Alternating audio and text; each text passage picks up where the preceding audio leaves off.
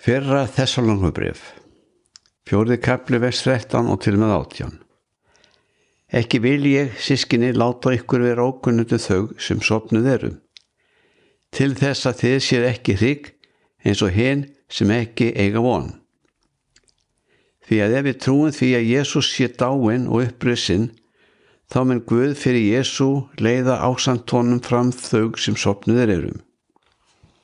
Því að það segi ég ykkur, og það orð Drottins, að við sem verðum eftir á lífi við komu Drottins, munum alls ekki fyrri verða en þau sem sofnuð eru. Þegar Guð skipar, þegar röst erkiengilsins kveður við og básuna Guðs hljómar, mun sjálfur Drottinn stíga niður á himni og þeir sem dó í trú á Krist munu fyrstu brísa.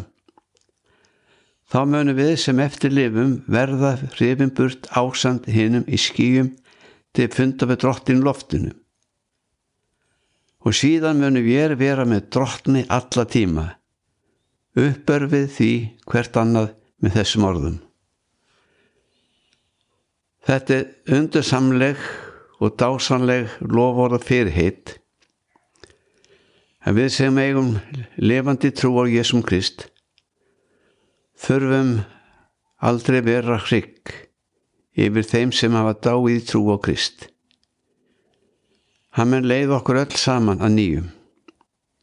Guði trúpástur, hann bregst ekki, vækir yfir sín orði. Ég bið Guð að blessa þig í dag, varveita þig, styrkja þig, fjölskyldu þína, vini, vandamenn, land og þjóð. Í Jesú nafni, amen.